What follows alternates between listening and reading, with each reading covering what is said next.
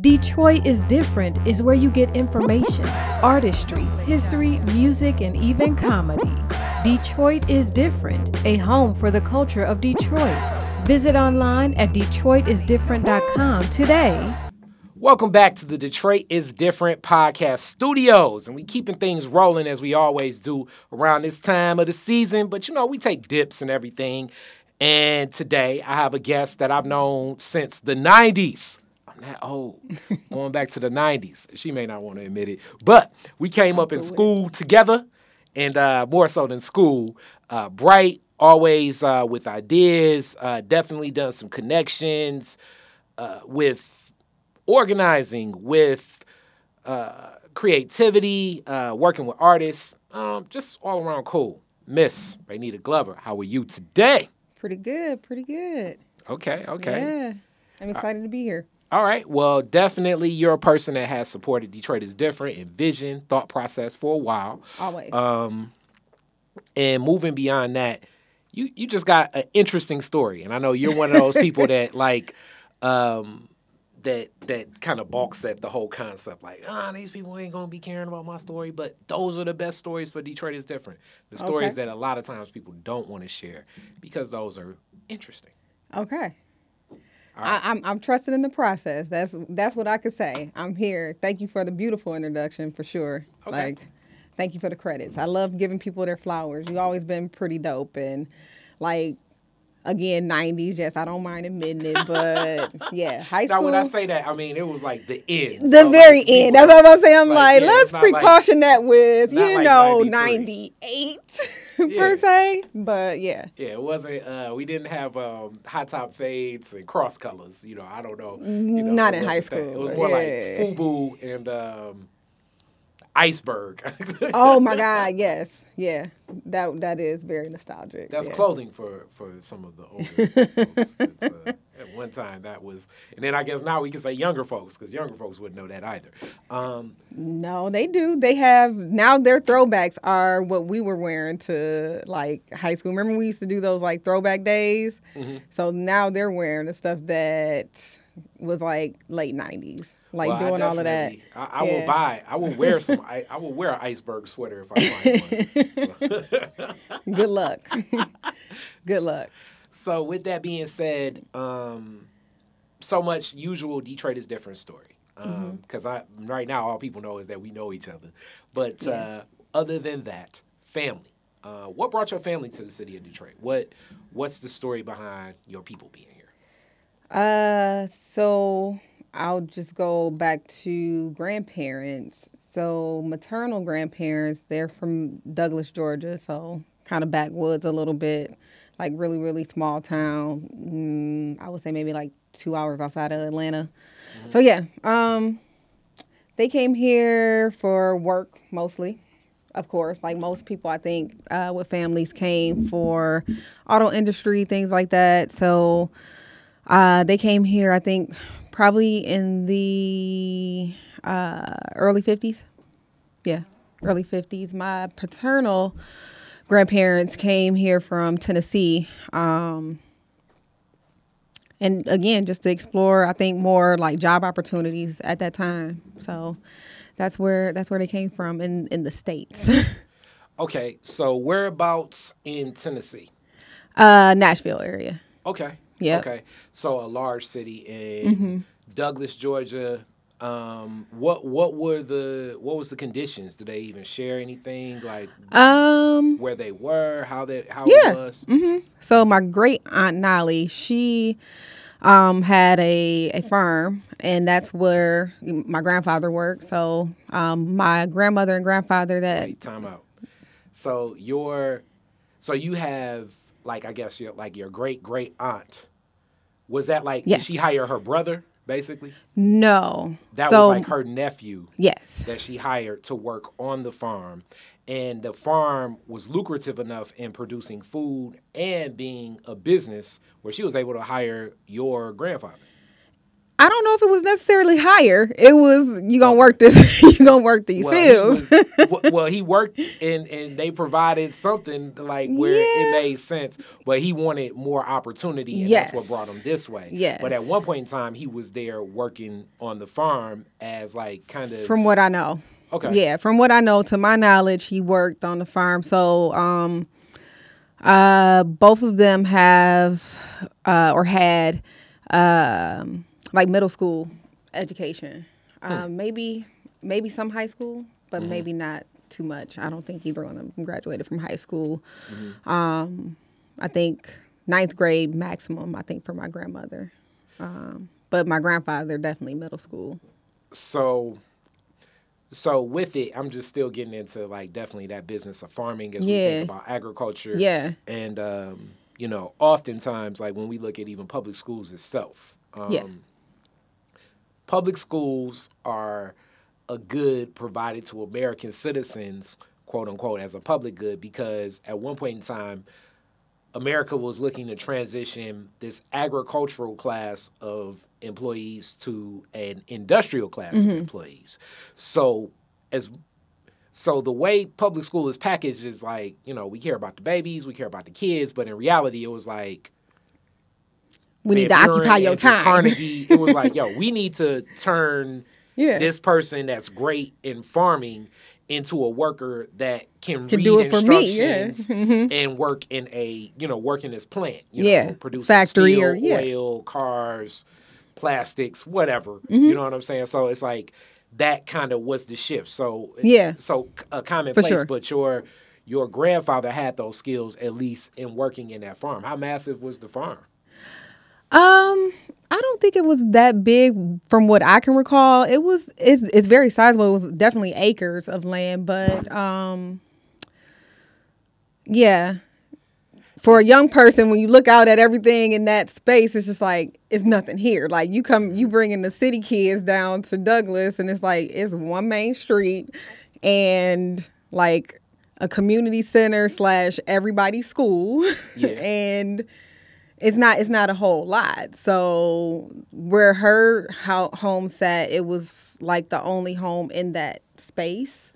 So I don't know exactly how much in terms of acres, but it seemed pretty large. It wasn't like, I don't think it was like so massive or like where it wasn't like manageable. At that point, at that time, nobody was like really farming or doing anything else like that on the land. It was just there at that point. By the time, we came down there for like a family reunion, like back in the 90s or late 90s, it wasn't really much to it.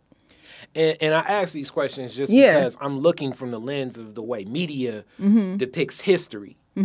Especially when we think about the dynamics between opportunity for black folks, especially black women. So to know that it was a black woman operating a farm in Georgia, and I'm guessing this is around the time of, I don't know the age of your grandfather, but I'm guessing this is probably around the time, like, is this post-World War II or? Post-World War II. So post-World War II, maybe like during the Korean War conflict. So we're looking at this during like a New Deal era, but she was still... Actually, no, I don't know, wait. Yeah, it might have been a little bit like directly during World War II. Yeah. Okay. Yeah. So even more. Yeah. So when we think of the framework, when I look at a lot of media, it's always like these, these stories of, it was a lot of black women that understood the inner workings of property and business and how things happen. I don't know, the lady that settled L.A., most of L.A. was owned by a black woman. So I hear these stories and I always think like, how outside of the norm was that story. And even like I had a story not too long ago from MC John Cloud that was talking about like land that his great-great-grandmother owned and like their family had. So when I think about women in business, especially the way things are framed nowadays, you watch a movie back then and, it's like some, bigoted redneck, like, I'm not buying nothing from no colored woman, what I'm saying, or something like that. When in reality, maybe the ecosystem of some of those societies actually had to rely more on women like, I guess that would be like your great aunt to Right. make things happen. And even her husband, For I that. never knew him, but you know what I'm saying? Like, he was already deceased, I think, when I was born. So I never knew him, but he's part of that story too, in some way. And my grandmother, you know, from her being raised in that environment as well, like all of them were very close, right? Like everybody in that town knew each other. So either by relation or just being family and familiar, right? Like, it's not like, okay, yeah, like my grandmother and grandfather were cousins. No. But they were, you know, they all knew each other. Like it was all kind of very close knit. And I also find it unique as, I mean, if anybody know, and God forbid, it's just a part of life. Dealing with death is tough. Yeah.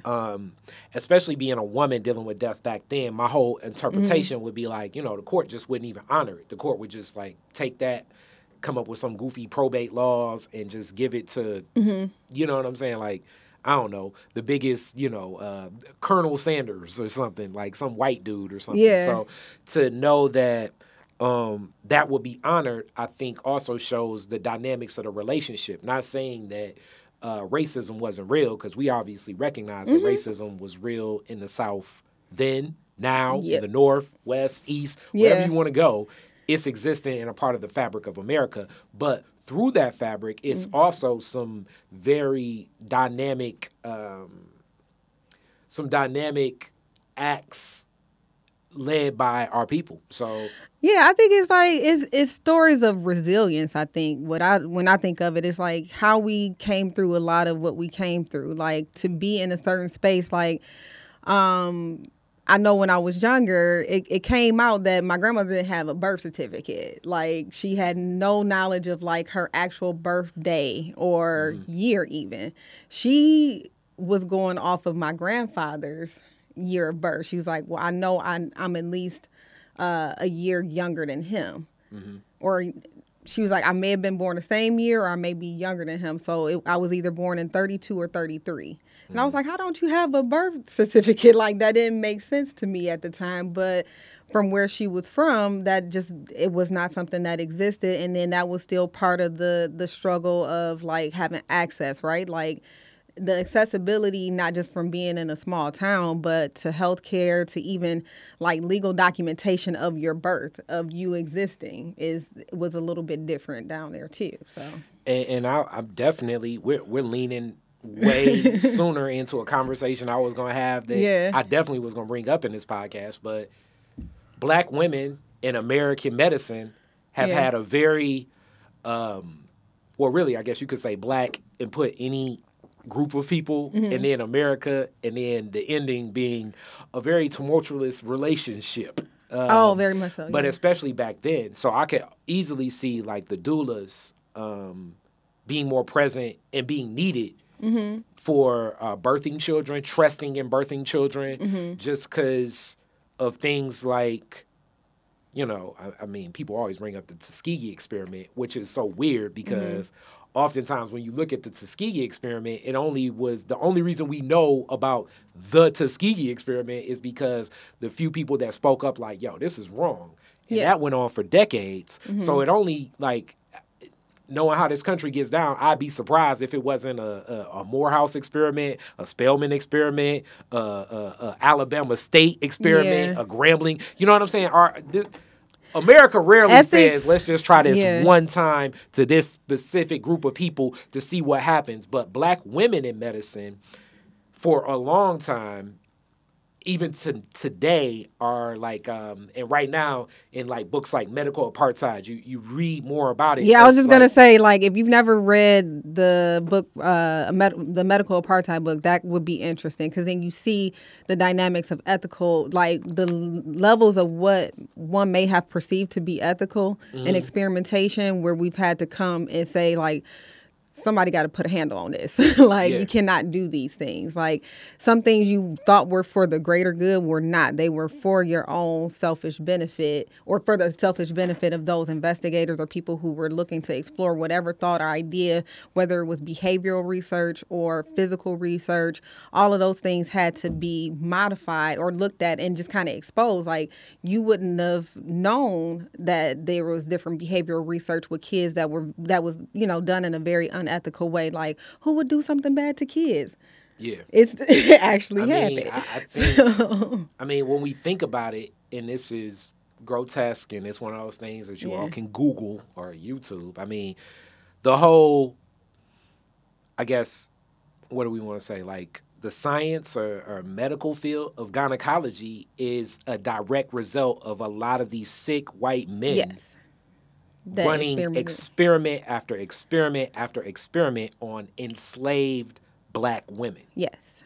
Like, that's just it's How we know the anatomy of the female uterus and things like that came from that level of experimentation, where it was done very brutally, for sure. Like, without anesthesia, all of those things and I think it still kind of translates to some of the things that, some black women have experienced today, or a lot of black women have experienced in maternal health as well. Even in other health issues too, like pain level and things like that, are not taken as seriously for black women. Yeah, I mean, when you look at the levels of like damn near any illness and who's high on that chart, Yeah. it's shocking to see the amount of black women on these charts That for are very illnesses disproportionate. Yeah. that are like out of anywhere. Like, my mom, when she passed away with the brain aneurysm, and this is what's so funny.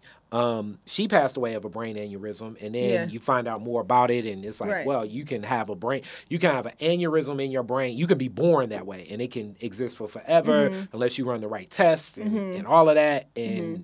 And this is a Malik Yakini thing, which I stand by too. I think American medicine is great for testing things, but you definitely need to explore all options when you're thinking about prevention and cure. I don't necessarily know if our medical industry is the best with that, just because it is so connected to a profit generation model, which curing something is not profitable. So that's Kari Frazier. That's a Kari Frazier. I'm like, in some instances, but I agree. In some instances, and I'm speaking I'm speaking with a broad brush and generalization. Yeah. That, like, yes, for the most part, it's understood. You know what I mean? As you think that the 50 Cent characters in the Power series are drug dealers, the real drug dealers.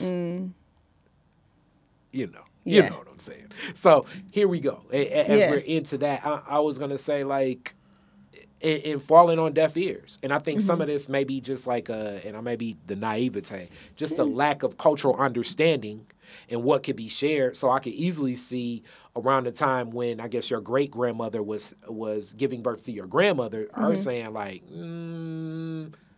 we got the hospital. I can drive into town, drive all the way over to, like, Atlanta or, like, a big city, and I don't know how they're going to treat me.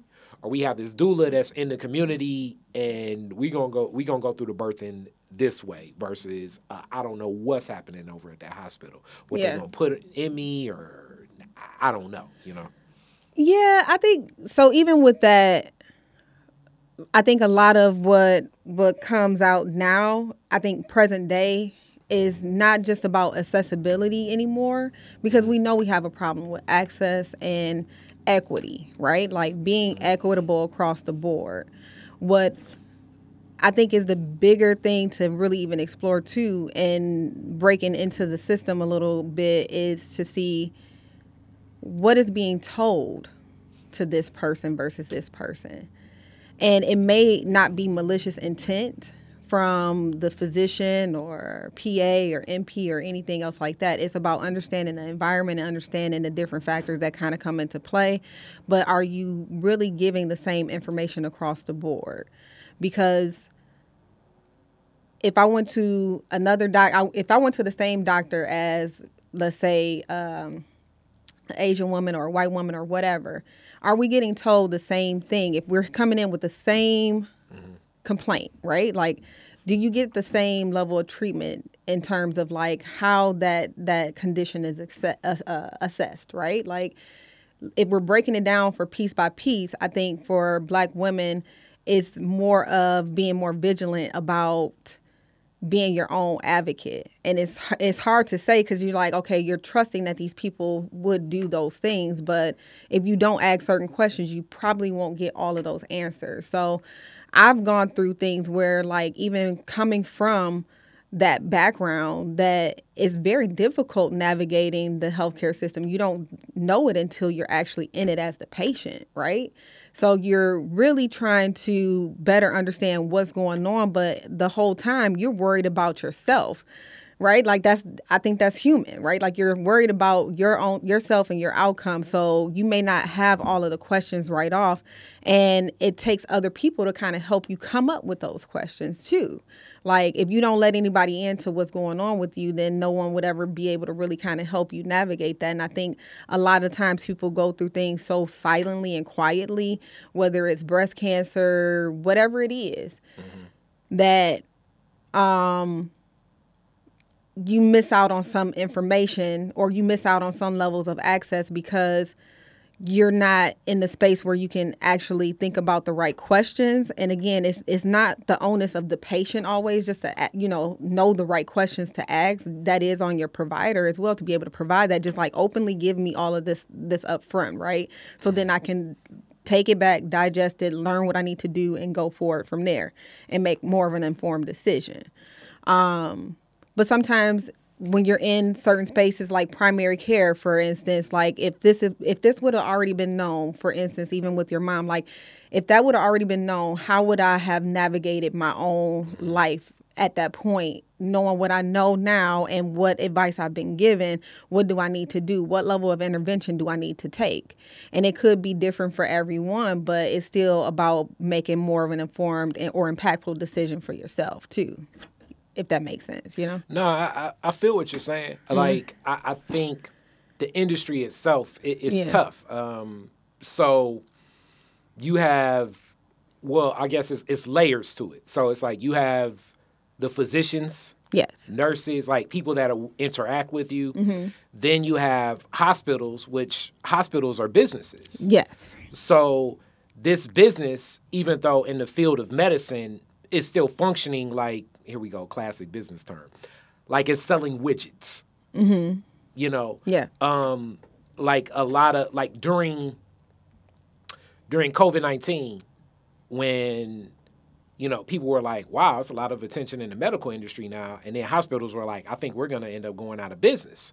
And then people from the outside, you're thinking to yourself like, damn, how are they going out of business when they can't turn enough people away? Mm-hmm. And then it's like, okay, the business of hospitals is a lot of their money is made in what they label as elective surgery, elective procedures. And then it's like, okay, who the hell is electing to have a procedure? And I mean, I know for everybody watching now, they probably in chat saying BBLs. Okay, all right. That's, or for people that don't, Brazilian butt lifts, which is like, I guess, the making a woman's derriere, it could be a man too, larger. And that's an elective procedure, but I don't think it's like making up, fake breast and that, cosmetic surgery is making up such a bulk. I think a lot is still like something being an elective procedure. It's a lot that goes into elective procedures. Mm-hmm. And a lot of times when you're offered like what can be an elective procedure and you agreeing to it as a person that's done a lot of dental work, you're trusting whoever that physician is that's giving you this advice. Yeah. And then after you go through the advice, then you come to like, all right, how much is this going to cost me? And then after you go through, I'm just going through my steps and I assume. And then after how much is it going to cost me, what's the timetable of like, if I don't do it, what could happen and what I won't. So I can tell you from a lot of the dental elective procedures I've done, usually the elective procedure is like, I suggest doing this because if you don't do this now, then in about 3 years, it's not going to be an elective option on the table for you. And that's what I was just going to say. Like, so elective procedures aren't just like cosmetic always. Yeah. So that's anything that you have to opt yourself into. That's your level of intervention for your treatment. Mm-hmm. versus an emergent procedure. Whereas you come in an emergent and your case pretty much supersedes any other case in surgery for that time frame. So your elective, meaning that your case could be bumped off of that schedule if need be, right? Like you're not going to die if you don't get these, I don't know. A root canal. Right. You're not going to, that's not going to cause imminent harm to you in this moment, whether if it's today or tomorrow or next week. Mm-hmm. You know what I'm saying? Like those are the things where it's just like, okay, if it is something that in that business span of like for elective procedures, all of those things, it's a lot of people who still need that level of intervention. Mm-hmm. And that's how it's a lot of different ways hospitals make money off of incentives, off of insurance, all of those things combined. Mm-hmm. And there's another factor of what is considered federal money as well too. And that breaks down into a different level of how, payers are assessed and all of those things, like how they can bill, all of that is gone through whatever regulation of, federal guidelines, right? So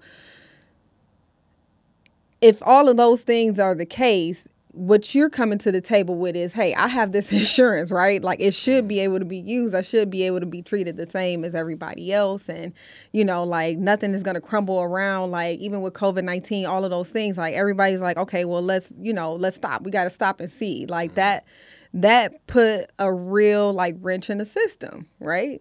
Like that caused a big wrench in the system. I think a lot of things got exposed through that time period too, yeah. Right? Like not just medically, socially, everything. Like it made people, I think, take a greater pause and say, like, yeah, it's a lot of messed up stuff out here. Like, I think this is not working. Yeah, like in the steps. So, like, as a person that, like, I can tell people, like, a lot of dental stuff, I can probably go through and tell you the steps. So, right. Like, elective, getting a filling.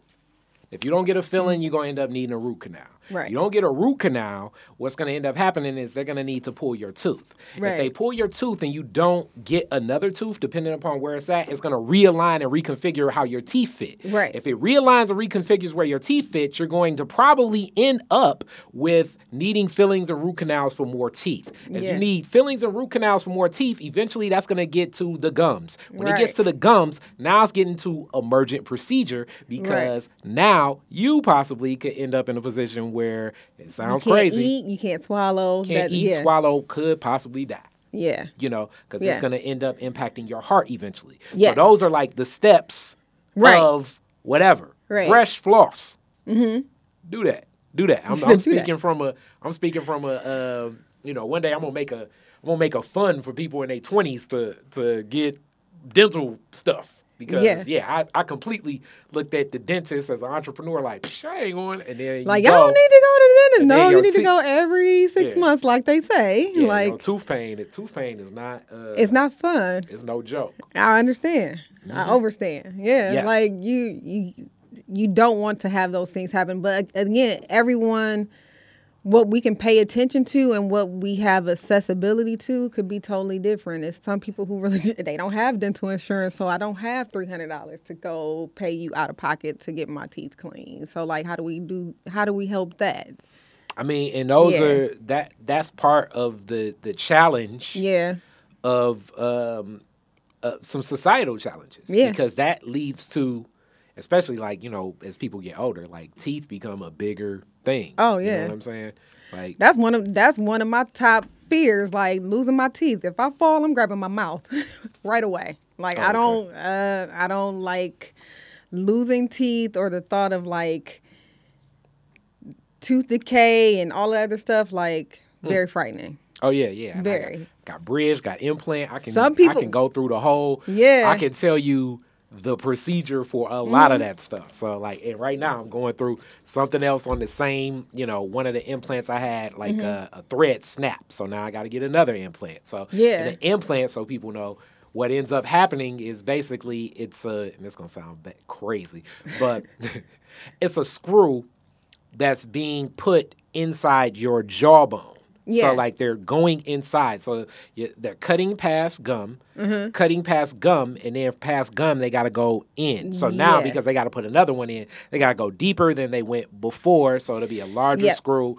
And the whole process of that, it takes some time because obviously your jaw has to re-heal. I'm gonna be 40 this year, so that Yep. means that it takes a little bit more time in the healing process than the first time, even though that was just a couple more years. And then they have to make sure that obviously it's aligned correctly this time. Yeah. You know, and then you have the option of here is something classic. I mean, anesthesia. Anesthesia becomes a larger risk at an older age. Yep. You know, now they have like that half anesthesia, which makes me think it was crazy back when I got anesthesia when I was like, you know, in high school. Because Yeah. certain things, you know, medicine has helped because anesthesia is very dangerous, It is. you know. It is. You know. And it's so many different effects from like even receiving anesthesia, like just the little things like your hair come out, stuff like that. Like Well, you know, my hair is already. I'm just it's like your hair gonna come out. You never know. like, I'm gonna get my lineup back. Yeah. I'm calling Leon immediately. Like, guess what? I'm coming to the barbershop, Leon. I'm coming to the barbershop. Like, guess what? I'm back. Exactly.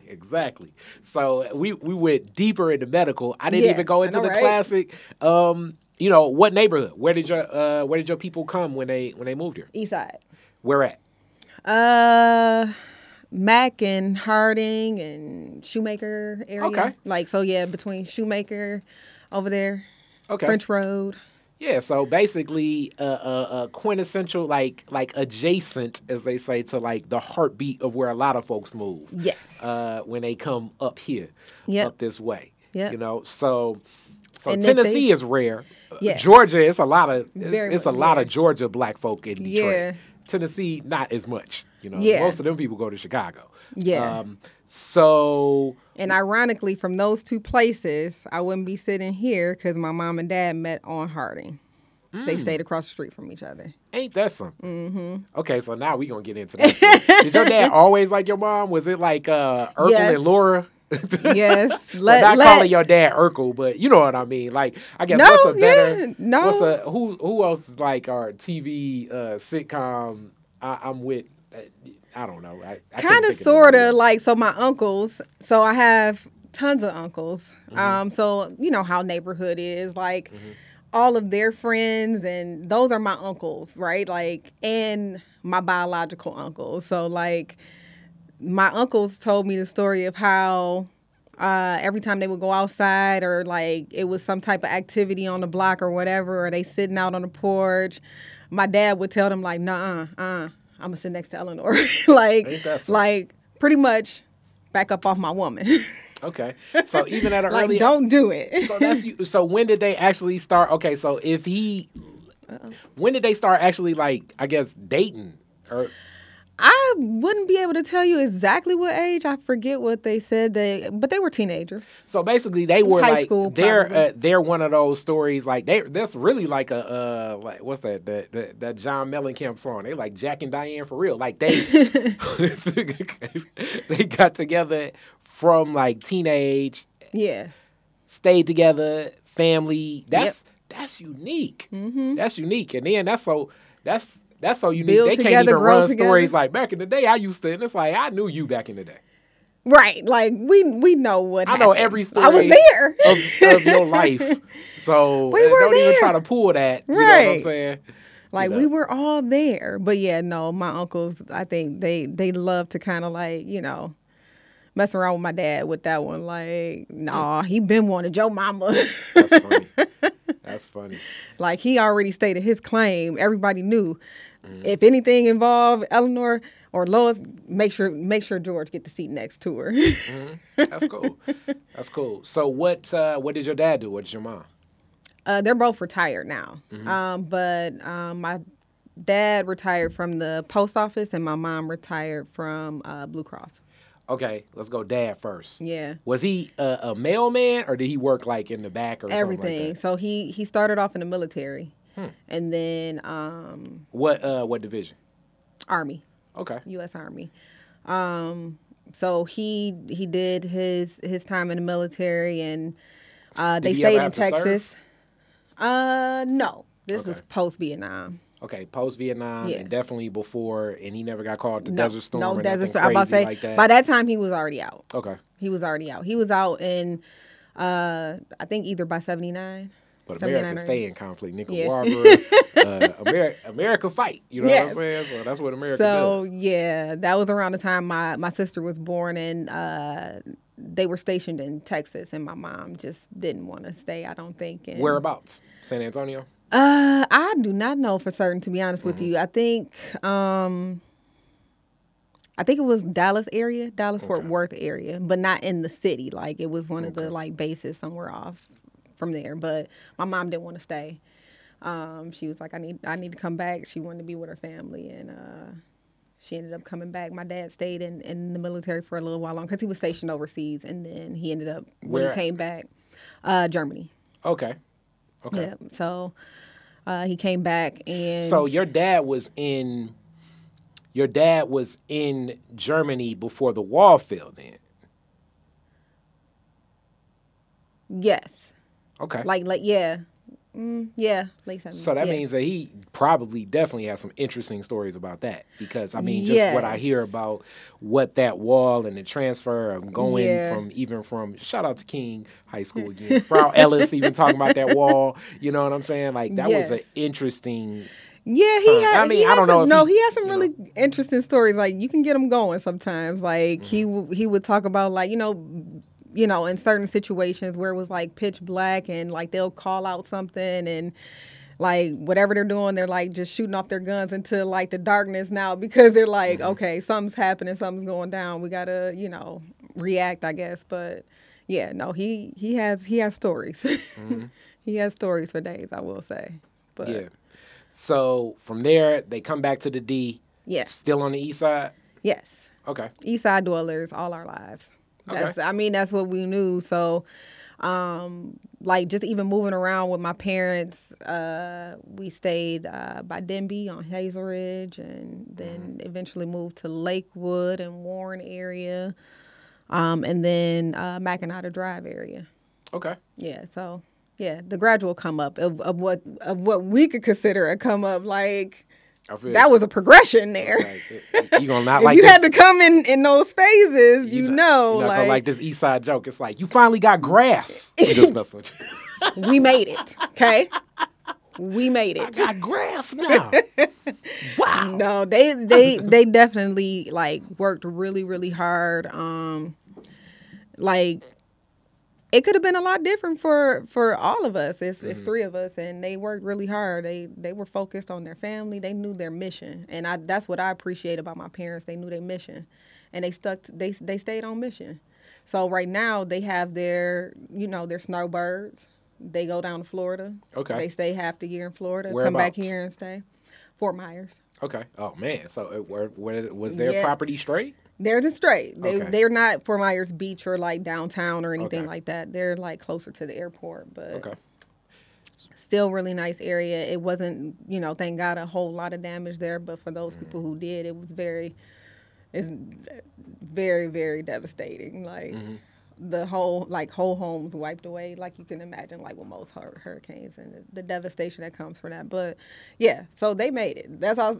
I say that to say, they stayed on mission. They stayed in the space of knowing what they wanted, and although there may have been some compromises throughout the way, they made it happen, and they did what they needed to do, and they, I think they knew the family that they wanted to cultivate. So being a product of that, I'm very proud. And that's unique, as I'm in similar. My parents, before my mom passed, they were Yeah. together, 30 plus years. Yeah. So and it was weird because my friends would always be like, damn, this is unique to just see that interaction and that, it was like Yeah. we was like the Cosbys in the middle of the hood. It was like Right. we was the Cosbys in the middle of good the times hood. happening. You know what I'm saying? Right. So what was that like for you?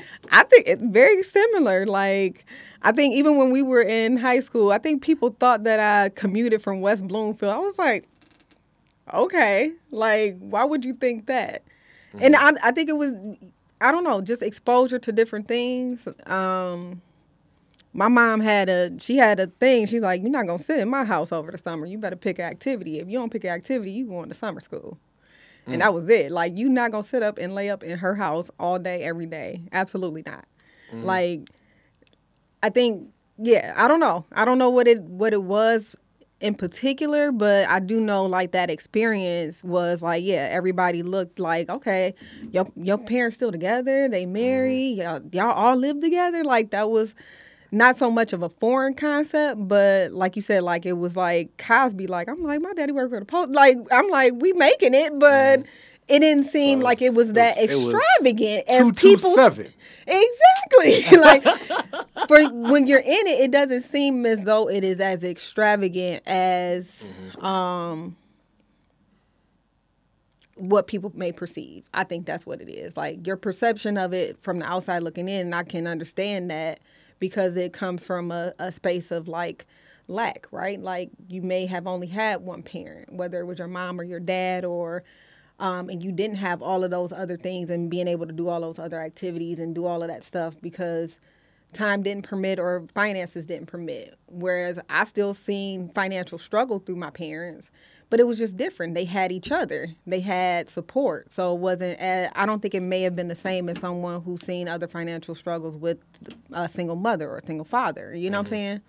Those things, you know, could look very different and outlook, I don't know. You know what I'm saying? Like, the reality is, I think the resilience comes from the individual, because it was a lot of people who had some of the same things that we had with both parents and a little bit more accessibility per se, but they wanted to do other things. Like, they wanted to be in that space of lack. They wanted to be like the hood or dope boy, whatever you wanted to call it. Like, you wanted to do all of those things, but it's just like, well, you really could have not have done that. You didn't need to do that. It wasn't necessary. You know what I'm saying? Yeah, I definitely, from my perspective, from when we lived in this neighborhood till I was about 13, then we moved, as you say, on up to Russell Woods, which is as they say, a better community. Right. And the kids over there were definitely way more, do I want to say, especially boys, like, I'm going to say dangerous from the perspective of, I felt that, you know, especially being a black man, you know, young black boy, you have a lot of pressure of being hard. It's like a definition of your self-worth. You know, it's like, okay, I'm not going to be the smartest person. Plus, the smartest person, it's not like they expect me to be smart. Not like the smart guy get girls. Forget that guy. If I'm not a great athlete, I can be the toughest guy. Right. You know, I can, figure out a way and maneuver and just bully people and be tough. Right. Or be funny but like the focus of definitely being hard was, and those guys, like when you're trying to prove you're hard, I think that's a lot more dangerous than people that like really grew up in dire circumstances. Right. Because over here, it was more like a thing of, it was just different, like nothing to prove. It was just like a part of the functionality of life, interacting with people that, you know what I'm saying, like where it's already understood that like, yo, cuz mom and dad are struggling with crack addiction. Mm-hmm. So like the arc of what's going on in its presence of like, how this is going to happen is different than like, my dad is like I guess like a lead foreman at, for Ford, and my mom is a principal at this middle school, you know what I'm saying? But, I'll still, you know what I'm saying? I'm still as gangsta as my man's, where it's like, not really, Yeah. You have a different perspective. It's a different perspective because you had a different level of understanding and you had different conversations in your own household and your environment, in your own space. You had different conversations. Now, I will say the culture shock to be even from the east side, moving through the east side, is all of those different places and stations and neighborhoods that my parents moved us to were completely different. By the time we made it to Mackinac Drive, where it's like, oh, it's, really nice neighborhood. Like you said, we got grass and it's green. And you know what I'm saying? Like they got shrubbery, not bushes. They got all of these things. They got haberdashery over here. And you know what I'm saying? Like it looks nice when you ride down the street, right? So that, I would say the culture shock there was not just the setting. It was, like you said, the kids. So the kids started to change. So whereas we bring in this Lakewood and Warren attitude of like, okay, we about to go outside and we about to play, we about to do this, do this. Like we ride our bikes from, you know, sun up to street lights on. Yeah. That wasn't the case. That wasn't, you know what I'm saying? Like, we got our neighbors across the street. They playing soccer in the front yard. We like, what they doing? You know what I'm saying? What are they doing? Yeah. You know, like, we got our roller skates. We like, okay, let's roller skate up the block. We gonna go meet some other kids and find some other kids. And they looking at you like you the ghetto kid. You done brought out alligator slip and slide. Like, damn, they done lowered my property values with this alligator slip and slide. Go give that family some free tickets to Four Bears Water Park. But we did have other families in the neighborhood that was the same. So it made it a little bit easier sometimes. Like the integration into that space was a little bit different, I would say. That's all. I mean, it was good, but it was also being able to see like Black people are not just a monolith. Like what we see, the things that we seen from whatever age, being young, like some of that you may not supposed to see. You know what I'm saying? Like it's a lot of people who have captured those moments and living in different neighborhoods, whether or not you were sheltered or not. Like some of those things, it's just like, some of this you're really not supposed to see or you're not supposed to experience, but it happened and it is part of your story. It's part of your development. Like, whatever it is, like you see, you know, the crackheads, you see all of these things, like the actions of those people around you, you're like, why are they doing that? But then, you know, do you really know their story? Do you know what happened and what transitioned them into that? And that's where I kind of push back in the sense of, you know, and it's so weird because I spent so much of my life rapping at one point in time and loving hip hop. But it's like, that story does need to be told. It just needs like context. Very usually. much so. So like it was so unique. I was at like this one school in the North End, and the kids was like, yeah, you know what I'm saying? They were talking about just the way to look at a person's hands and tell what type of drug they're on. And I'm like, this is some wild. That's very wild. A wild discussion, but it's unique. But it's almost like a defense mechanism because if you're gonna stay in these communities, it's certain teachable lessons that are needed, like the culture shock of leaving King or getting kicked out of King and then ending up at Northwestern. It was such a different world because when I was at King, I was in, like you, in the MSAT program, math, science, applied technology, and I don't know why in the hell I was there. Maybe my cousin Brody or something. I should have been in the business program all day, but whatever, I'm there. And then you go to like a more traditional high school in the hood, and it's just like a whole nother like vibe. Because like at King, I was more of like a MSAT. I guess you would label me as like, I guess like a bad kid, quote unquote. And then I remember getting into Northwestern, the first day, you know, it was two starking things that stood out to me. One, it was a fight, and nobody watched it. Like it was so few fights at King that, you know, you watched every fight at King. Like, it was a boxing match or something. Right. And then the second thing, my last class of the day, while the teacher was in the back, my radio TV class, the person that gave me, Mr. Kutula, gave me a lot of game. But while he was in the back showing people how to, like, run the editing board or whatever, the kids were talking, because it was so close to the first of the month, it was like 5 dudes just talking about different ways on, like, how you cut crack. You know what I'm saying? And I'm like, I'm like, okay, they just joking. And then like 2 of them was like, all right, let me show you. And then they broke out their razors and they're cutting crack in the class. And I'm like, this is a different type of high school experience because this would have never happened at King, even for the most thug kid in MSAT. ain't happening in MSAT. What are you doing, fam? You know what I'm saying? Well, not even what are you doing. It would have been like what are you doing?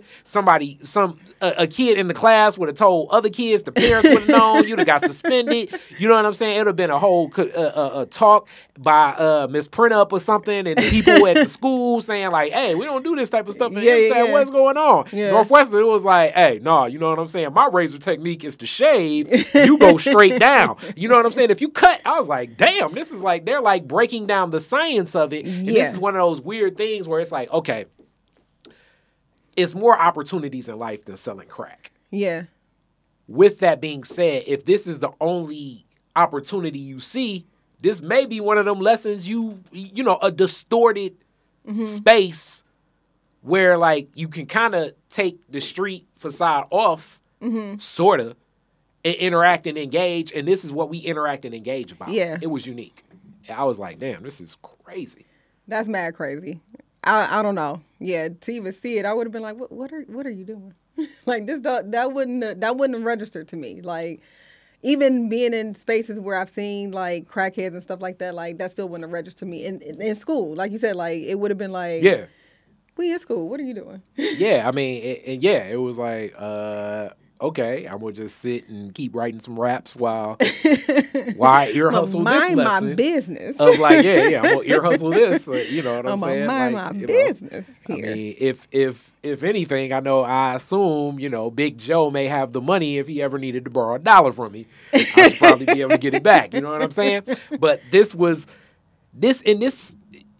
you know, so I do think that for young people, the context of some of this is missing because, you know, especially through hip hop paints a story of, even when they paint it from a defeat perspective, it's not as real as like I've seen it in the neighborhoods I've been in.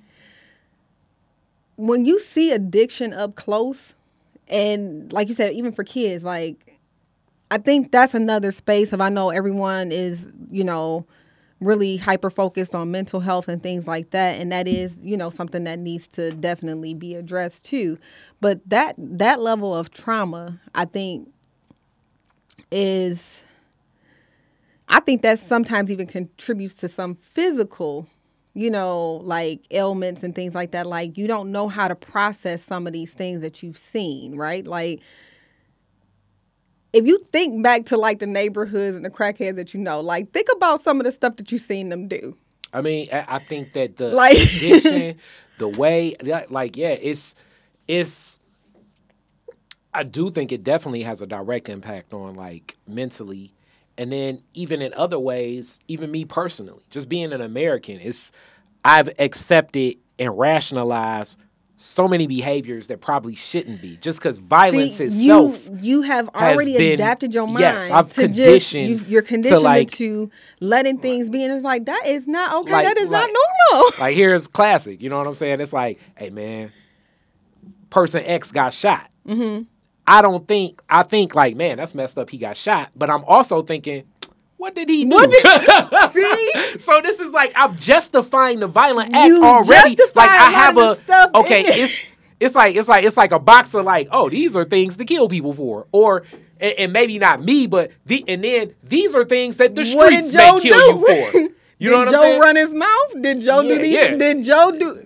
Joe came out of pocket? Like you don't know. It's a context. It's a context. Like we need to know more, because I'm not gonna pass judgment right now because I don't know enough. Yeah. What did Joe do? Yeah, and then it's like, oh. Again, it's like you don't give the benefit of the doubt of like, okay, Joe was not supposed to be killed for whatever reason. No. Like it don't matter what Joe said. It's like, why would you have to die for that? But then in context of what we know and what we've experienced and through like neighborhood stuff or whatever, you know, that clicks, right? Like that goes back to your mind of like, dang, well, what happened? Like here's a classic one, and this is so like, you know, you tell this story to like when I say white, because I'm speaking more culturally, because it's black people that grow up in certain environments, so you're black in skin, but culturally your understanding and conditioning is different because you grew up in a different space. Right. And you obviously being black in that space, you grow up differently than the white people, but you still adopt some of their conditioning. So when I was like 12, we were robbed me, my homeboy had on some brand new Jordans. We got robbed for our bikes. We got robbed for his Jordans. We got robbed. And I want to say it was like maybe a block away from the 12th precinct. The precinct right there on Livernois. Like the police officer probably looking at you like, well, what you gonna do? Because we not and then going home, we walked to the police station in socks. You know, I don't even know why they took. I just had like some Shacks or something when he was with Reebok, and then and we're sitting there and we're like, okay, we're gonna tell the police, and then the police like, y'all gotta tell y'all parents. We tell our parents, get in trouble. You know what I'm saying? And you're laughing, but stuff like this happens though. Because the first thing your parents ask is, where were you? Not, damn, that's messed up. That my now, are you okay? Yeah, are you okay? Where was you at? Yeah, where was you at? Where was you at that you had to get your bike stolen? Like, I think that was part of like the experience. Even growing, like, if you ain't get your bike stolen, like ran from you right then and there, like, come up off them bikes, fam. Like, yeah, okay, and then we was face to face on Livernois, where we never got the pistol at us, but we got the like brandish, like the butt of the gun. Yeah, could have been a BB gun, could have been a 38. Who knows? We wasn't trying to figure out. We kids, you know what I'm saying? Right. We like, hey, have at it. Little kids, and we riding, and I can tell you what it was. And see, even me, I'm conditioned to be like, okay, we was riding through alleys. Yeah, it's not many gangs in Detroit, but we rode through past the folks' garage. Okay, and it's like, oh, they I guess they asking to be robbed. You know what I'm saying? Yeah. But in it, that whole process of like, damn, we gonna get in trouble for this. Whereas I know culturally, it's other parents that would never even tie two and two together. That like, oh, you a kid, it's the summer, you want to ride your bike through an alley, ride your bike through an alley. The reality, hell no. You need to stick to thoroughfares, and then also if you're gonna walk or ride through an alley, even you need while to you telling this story, when you said you was riding the bike through the alley, I'm in my head like, yeah, what you doing riding through a damn alley? Why? Because we kids and we do. But sometimes even in that kid nature, you test boundaries that you shouldn't. Yeah. So like for me, it was about safety because I knew where we was at. Still got bikes stolen on one occasion, like while me and my brother riding bikes. But we're, going to cousins' houses. That was like, for me, like that was the pinnacle, like being on the east side. Like everybody stayed that was freedom. It was liberation, and everybody stayed not too far away from each other. And your parents weren't scared to like let you loose a little bit. Like you had a pretty long leash as long as they knew that you were around your family or people that they knew, and they, I know their parents, I know who this is, or I know where they stay. It was more about like, can I get to you when I need to? And I know, generally where y'all gonna be at, right? Like where are you gonna be? Well, really, it's that the classic black decision of them kids. It's like you either inside or outside. In or out. Like, in or out. Damn, and I do. Then come knock on that. Try to grab that dang on door handle at 4:00. You chose out. So that means street lights ain't on. You got more playing to do. You chose out. It's like, damn. That means I'm not about to be bothered with you right now. You're not about to come in here and ask me for nothing. Don't ask me for no sandwich, no drink, no nothing. Get it from the hose. Yeah. That's it. That's what you knew. Yeah. So all of those things combined, you like, dang, yeah. What you were thinking was you were testing your boundaries. This is my assessment, right? Like, because we knew we weren't about to ride through no alleys like that. We know we on the street. We would do. But like you said, like, boys may be different, whatever it is. Boys. You knew you were testing your boundaries. Boys do dumb stuff all the time. I think that's just a part of boyhood. You know what I'm saying? Like, some of the stuff I look at even to this day, like, hey, why did I do that? Like, it don't even make no sense. It made no sense. But boys, but in the same sense of like conditioning, how communities, you start understanding and you start picking up certain game of how things function. Like, we don't go over there. We know what's over there. We just don't go over there. You know what I'm saying? We know or if we over happen there. to have, or we're in a position where we are locked into that space, we know how to turn that switch on, and we got to change it up. My mind got to be a little bit different. I got to move a little different. I got to look differently. You know what I'm saying? I got to be in this space to know, like, okay, something got to change. Yeah, like, it's a I need to way- be able to move past this block without Yeah. anybody really recognizing, but then still recognize, But like, honor, I'm not right. understanding, yeah. Like I was canvassing this summer when we did all those Yeah. town hall meetings, so we were in a lot of communities. Yeah. So like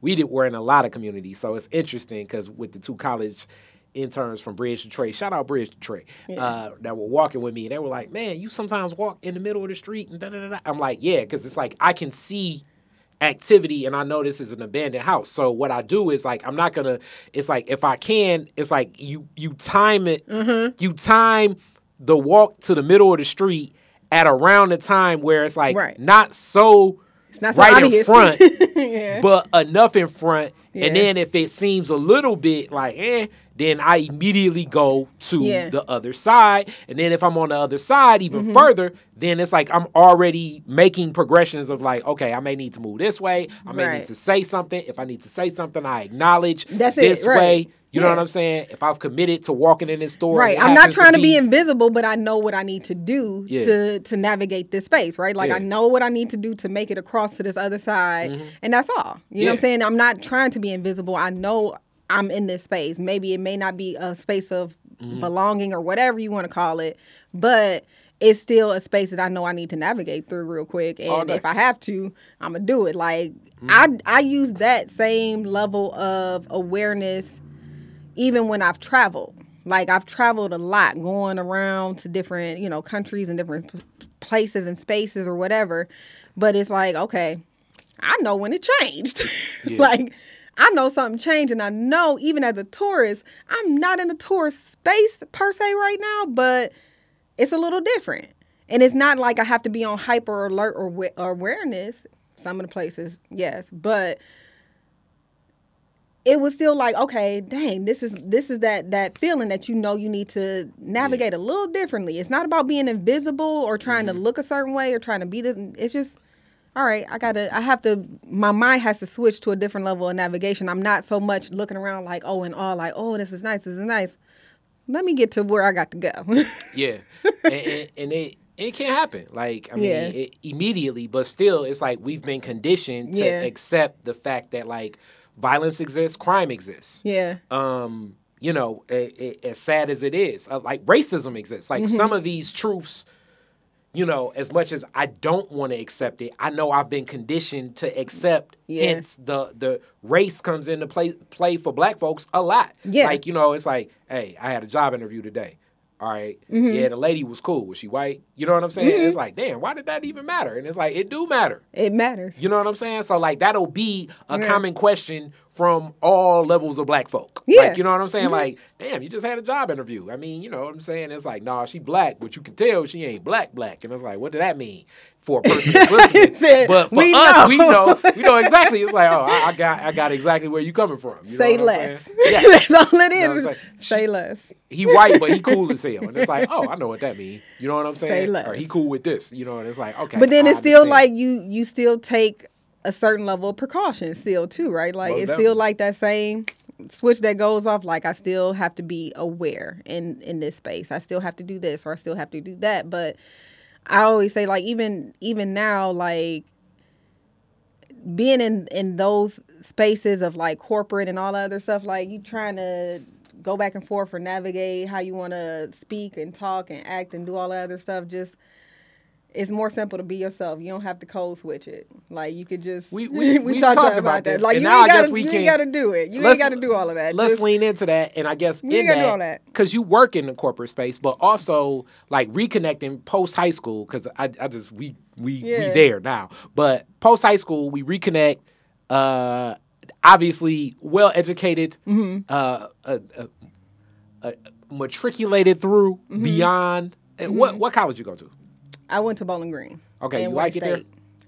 Did I like Bowling Green? No, not at the Okay. time. No.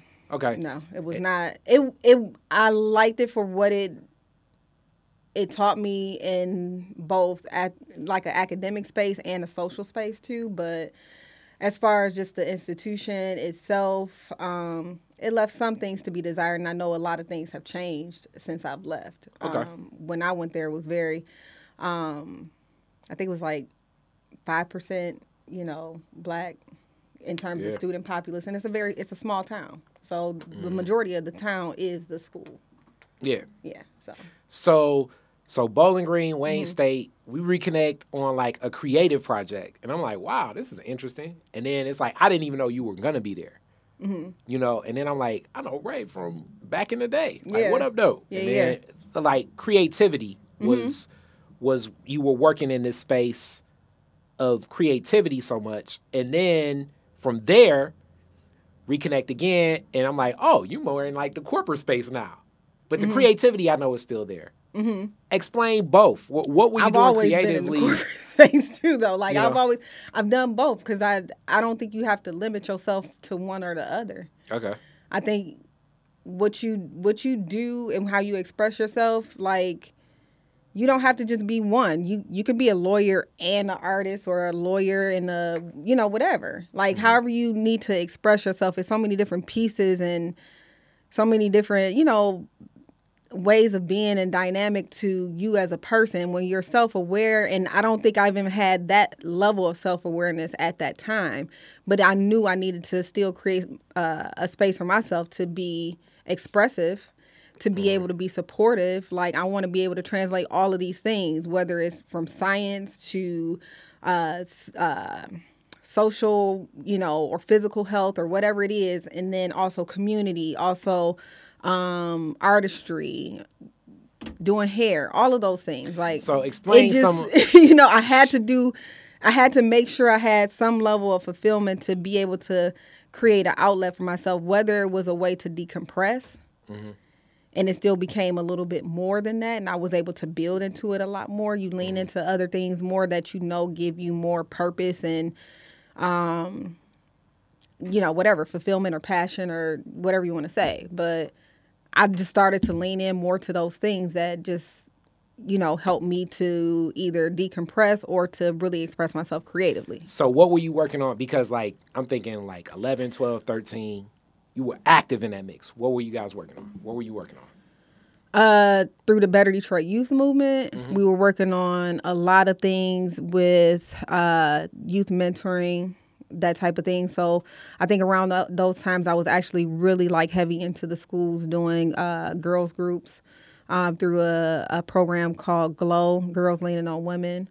We had a lot going on with different projects, with the art parties, all of that stuff that we was doing to really try to build upon that enhancement of just giving youth a different way of just understanding there's different levels of different things that they can do outside of just, okay, you got to go to school, you got to do these things. But if you're never exposed to like banking or whatever, like how would you know if you don't like it? How would you know not to explore it, right? Like you don't know about a lot of things that could help you or may have a bigger impact in your life rather than what you've naturally seen. Whereas, like how we were kind of like inundated with the, be a doctor, be a lawyer, be a, professional athlete or whatever it was. Those were the levels of what was like, that's your success. Like you made it, right? Like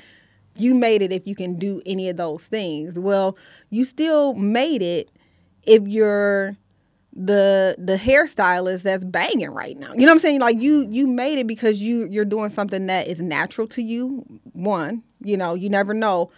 That could be more natural to you than going and being a scientist, right? Like you can understand chemicals and all these other things, but then did that translate more to help you understand how to better be a hair colorist rather than, go work at GSK somewhere? You never know. So with that, I got a couple questions to pose at you. While doing that, what did you learn about young people? What did you learn about the girls you were working with while doing that when you look back at it? And then also right there, and then lead with how long were you guys doing that? How long were you doing that? That was over the course of, I think, at least like 5 or 6 years. That's what I was thinking. Consecutively. So, yeah. So what did you learn about girls in the young people period during that time? During that time? They're very dynamic. They were very dynamic young women, and I still talk to a lot of them to this day. Like they'd still try to call me Miss Ray. I'm like, you got a whole family. Ray is fine. Like, let's start there. But what I learned from them was their experiences weren't so different than mine, especially at the high school level. Not so different. In that the focus on relationships, the focus on trying to build success around them, the focus on family issues, things that were happening in their communities directly, it wasn't that different. But I appreciated the time that I was able to kind of share with them and kind of hopefully, give them things that I learned that they don't necessarily have to go through. I don't think that having to actually deal with it personally versus someone telling you about it, like, you don't have to experience it firsthand for you to know, like, yeah, I don't need to go that route. Or, well, I already know that this is what it is over here, so now I can explore some things over here since I already know that. Like, I don't have to go fill up my knowledge bubble over here because I've already learned that. Now I can go somewhere else and try to focus my energy and find out what I want to do here. But I think, yeah, so I learned a lot from them in terms of like social and emotional health type of things. Like I said, with relationships, the things that they were going through were not so much different than my experiences when I was younger too. So with that, the next question is, while doing that, what did you learn about the system of schools, education, interacting with young people, programs for young people? There was still definitely a lack. Like, what they got from what we were coming to do and to achieve, I did not get when we were in high school. Like, it was not like some type of like girls program or outlet for, like, we just learned through talking to each other. So where, even if you wanted to know some things about, relationships or sex or whatever it is, you talking to your homegirls about it and they still don't know nothing either. Versus, like, if you had somebody to kind of come in and help guide some of those conversations, it would be a little bit different, right? Like, you had someone that was not partial, it's not your teacher, it's not somebody that really, has any hankering on, oh, okay, you're going to judge me, right? Like, no, you can kind of freely speak, and it gives you, hopefully a different place and space to be in. Like I said, you don't have to experience it just firsthand to know that may not be what you want to do right at this moment, or something that you may want to explore later on. Like, you never know. Why do you think it's so important, or why do you think with that it is important for young people to have, like, I guess like another voice to get some of that advice, to get some of, I call it advice game, to get that game. Can get that game. Shoot. I think it's important just because why not? You know what I'm saying? Like, why not go ahead and just put it out there on the table? Why would I want you to shortchange you or take you on a longer route than what you really need to go? You know what I'm saying? Or, if it's not necessary, why do all of those things? And I think hearing it and actually doing it, again, two totally different things, but I really think that it's not always necessary to actually have the firsthand experience. But I think a lot of the schools definitely do need those programs to have, like, that outlet. I think whether it's just in conversation, it's a big part of, like, growth and development. Having somebody to be able to bounce ideas off of sometimes. Those are always, like, those are those sweet spots. Whether you come in terms of, like, trying to create this program and we're going to talk about this, and this, and this. The best part of those conversations come from outside of that, the reality of what they're dealing with in that moment. So you can be generalizing a conversation about relationships, but what comes from that is other traumas or other triggers that we can really talk about a little bit, right? Like, you've seen certain things, like you may have seen your uncle beat your auntie or something like that. Like, that spreads a different level of conversation to say, like, hey, we know these things aren't right, but what does that look like, or how did that look like before it even got to the point of, like, physical altercation, right? Like, it helps them to kind of understand, value, worth, all of those things. So yeah, and for people watching, I do want to say this from, I guess, teaching is, I don't know if I want to say, from instructing at a couple last-hand schools, domestic violence in teenage relationships is still is higher than you think. Very much so. It blew my mind because it's like, well, damn, you 15, you don't live with them or nothing. I mean, you volunteering. And you it know was, what I'm saying? And I mean, this is my tone deafness, but in my mind, and I assume if I consider myself a normal thinker, I assume others may be thinking along this lines too. It's like, damn, you like voluntarily walking into, basically taking the bus for this dude to be going upside your head. Yeah. It's deeper than that. The distorted, or let's use that term. The distorted relationships that can come about is deep, So it's deeper than people were thinking, and it's sadly more common. Yeah. Than you would assume too. It is very so. Like even the healthy relationship piece, it's certain things that I don't think translates the same. Like you have to kind of say, like, don't let this social media stuff boost your head up. Like this ain't really what it is. Or like you said, like they don't understand the levels of steps that kind of go into that level of controlling or domestic abuse type of thing. Like I had one young lady. It was a whole situation about a phone. Like they had a phone bill together. I'm like, y'all in high school and y'all have a shared phone bill. This is already problematic. Like, why do you have a joint? Why are you connected in this way? Like you're trying to establish something beyond what you really need to right now. So that's already something where it's like, is this healthy? Is this healthy for you? Are y'all, you're taking on something that you really don't need to, or you want to embellish more of a like domesticated lifestyle together while you're in high school, right?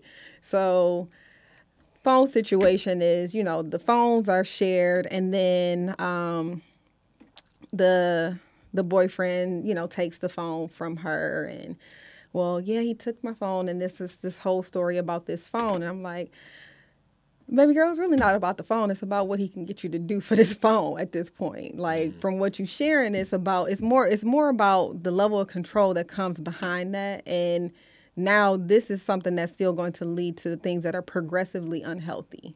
So what seems like it's just a phone is not really.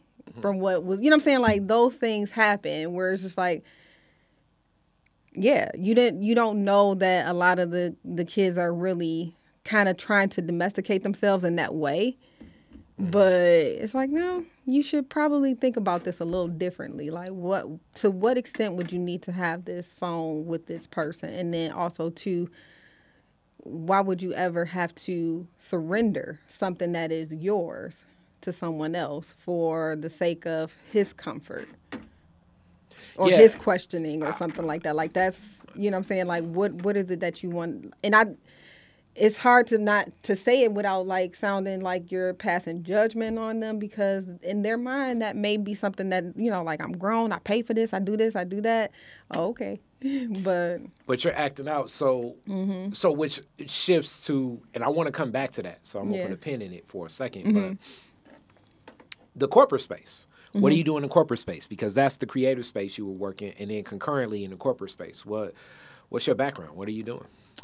So I work in more of a scientific background. So with corporate space, it's always been in healthcare.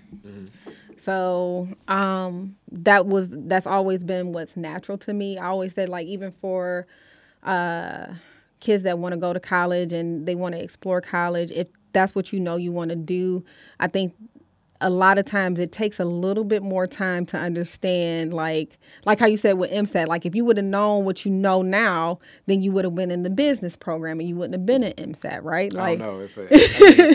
At that age, if a girl would have been, you know what I'm saying? If I could have got some rhythm from a fine girl, I would have been in whatever program. But thinking about it in that way. I was in fine girl program. Like, right. Well, think about it in that way. What is this? But if we knew yes. what we knew now, Yeah. would you still do this? Would you still follow that same path? And it's a lot of people who have degrees that have done nothing with them, honestly, in terms of like, are you a microbiologist or have you ever been? No. But have you used what you know and applied it to how you wanted to navigate and explore whatever career you're going to explore? Yes. Great. So with that, all that being said, I think it's about being in a space that was natural. So that's how I got into that. That was still natural for me. It wasn't foreign. I didn't have to study 10,000 hours or whatever just to, understand or grasp the concept of chemistry, biochem, all of that stuff. I knew it because it was natural. Yeah, shout out Miss Barton. I'm like, that was just what was natural to me. And then coming out of that, it was still being able to explore creative spaces. Like it started even in college with like doing like poetry nights, all of that stuff. Like all of those spaces kind of help to kind of cultivate like, oh yeah, I can do both. It can be dope if I'm in both of these worlds, right? Like I don't have to inundate myself with just, the science or whatever. I can still be in a different space. And I think even the science still helps me be creative. I'm a spatial thinker. So that's what I gathered even from knowing that, like, I know I'm a spatial thinker. Things like geometry or chemistry and all of those other things come natural because I'm good with spatial arrangement. So that's how my mind works, So those are the pieces that I really kind of play off of, even when it comes to more creative things, whether it's like, making something, being creative, using my hands or whatever. I'm thinking in that same space, but it still translates both ways. So with that being said, back to like the healthy I guess it's in today's culture, like healthy relationship, toxic relationship, unhealthy relationship, like it's sometimes maybe the critical thinker, yeah, analyzer in me is like, what is a healthy relationship? And then furthermore, I guess the biggest relationship we'll always have is the relationship we got with ourselves, For sure. So oftentimes, as they say, we're going to attract who we are or what we are and where things balance, which is some merit in that. I don't believe in any absolute, back to that critical thinking. Yeah. But what does that healthy relationship look like? How do you even determine what a healthy relationship is if you're a teenager? I mean, it's people my age and older that still don't can't that are not self-aware a definition of what that is. They can definitely tell you like, okay, I don't want this. They can tell you what they don't want, what you don't want, but they can't define what they do want. Mm-hmm. What does that look like? How does a person even get to that point, especially if you're at such a young age? Being able to kind of be able to sit back and observe. Take the things in the person that at face value of what they are, right? Like, it's not about creating this whole list. I don't think like, I want you to be this, this, and this. This person is who they are, allegedly, right? Like, this person is who they are. They hopefully, both are self-aware, both have, their own compass of how they are, and they have their missions of who they want to be. And how can you bridge those two? And be in the world, and do you see the world in the same way? I think that's the biggest part of like being able to build on a healthy relationship. Not ideally, like everything doesn't have to match up with your own, ideas, thoughts, values, opinions, but it should be some alignment there, because how else will you be able to navigate and stay on mission and be able to grow? Right? Like, from what I could see, and I'm not saying that my parents are like the perfect couple or anything like that, but I'm using that as an example to kind of bridge back into, they stayed on mission. They got what they needed out of life and wanted out of life from each other, because they know how to stay on mission. You know what I'm saying? They know how to cultivate and develop together. They're their own people.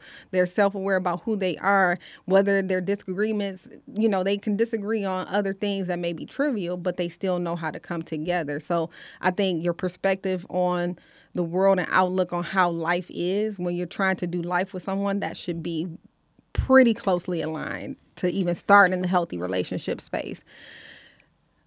from there on, yes, you can still ideally build with a person that, you know, they're going to build or they're going to bring out characteristics in themselves. You're like, oh, I need that. Right?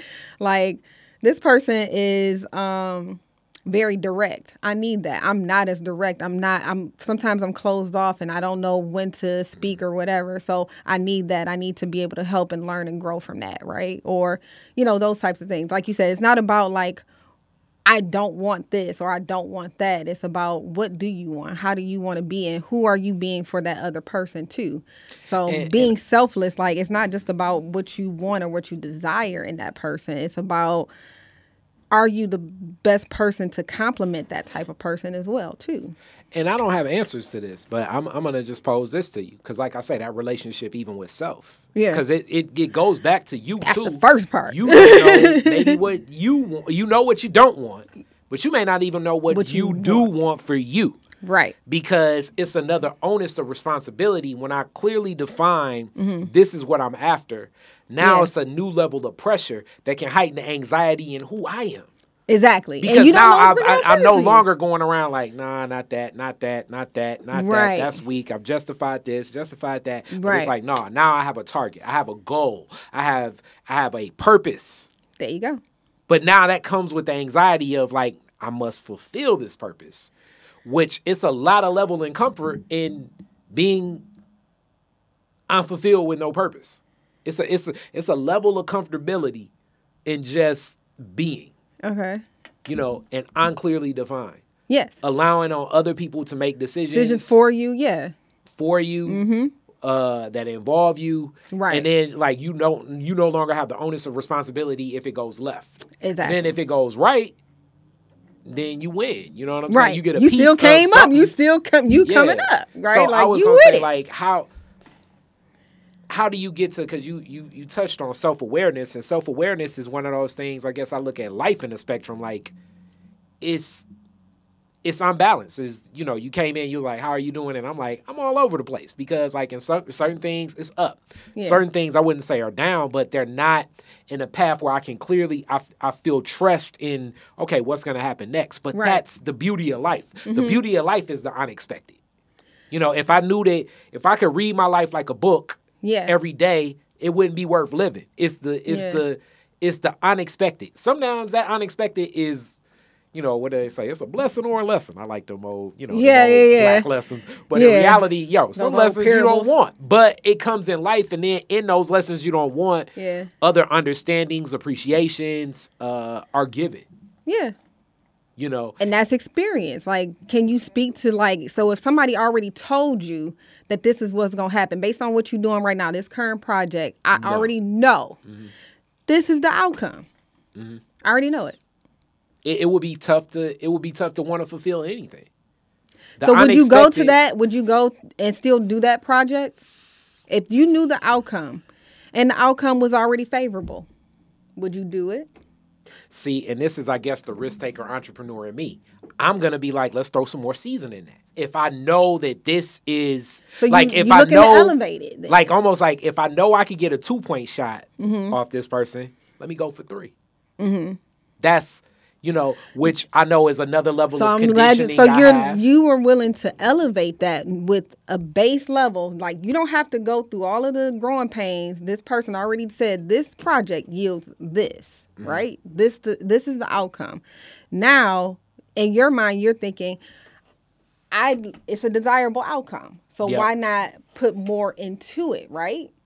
So that's what I'm saying. Even when you're mentoring and you're doing all these things for people, it's like, it's another step. Honor the other step. You just get to step up a little bit quicker. And that's the purpose. Like, I don't want you to be sitting on this one step. I've already honored that step by letting it be what it needed to be. It's done. So now we can move to this next step. Like, it's still stairs to take. And then if you get to another step before I can or before I do, why not still give me the outcome and say, like, hey, okay, this is what this one is about. This is how you get over this step. And that's what's so unique about certain friendships or relationships. I'm going to speak to friendships or just any human interaction. Like, the older I've gotten, like, even people themselves can remind you of, like, I know for me, I'm an associative person. So, like, people remind me of certain things. Places remind me of certain things. Mindsets. If I wasn't as clear, I don't know if other people feel this, like if I wasn't as clearly defined in where I was at, which usually is a time when my creativity is gonna ooze a little bit more. It's like I'll hit that wall where it's like, damn, where am I? I ain't doing nothing in my life. Right. And then I'll flirt. It's like I'm thinking I'm going into the lab. But if I'm connected and around at that person where like that reflection from the mirror, I'm not really fulfilled in myself. Now who's with me is kind of on this journey with me too. And this is a Kari thing. I'm not saying everybody may feel this way, but that person's with that on that journey too. So that's why I tip my hat to the partnerships in marriage or business or friendships that last through the iterations of where a person can be in life. Everybody has the right to change their mind, right? Like you have just what you described right there, and it's not any shade or anything like that. But like from what I process is like we all have a certain level of chaos sometimes. Oh, always. And as much as we want to appear, and I think that's sometimes people's goals, whether if you're not as self-aware, if you're always trying to appear as though it is one thing, you're presenting the lie so that you can help, whether it's helping you cope through what you're going through or whatever it is. But if that appearance is more important than really breaking down the chaos and really trying to like smooth things out to kind of get it to where you need to be, then I think that's what causes a lot of fracture sometimes in relationships because I'm smiling because that reminds me of like now as I've gotten older, I don't know other people, you know, when you get older, this may happen to you. Past stuff in my family is starting to come up where I'm hearing stories and I just let it be known blanketed. And it's so weird because some people in my family are different. Yeah. I'm like, yo, any of that shit that happened back in the 60s or 70s that they didn't tell me then, the elders that died with that, let them die with that. And some people are like, nah, I want all that info. I'm in the leave me in the blind mix. So if you were to get married, you wouldn't want somebody to tell you or have an experience of marriage that can help guide you in that space, like, or share experiences with other married people. Because then now you're in a similar space, right? Like, where would you learn how to be a husband if you were not around husbands?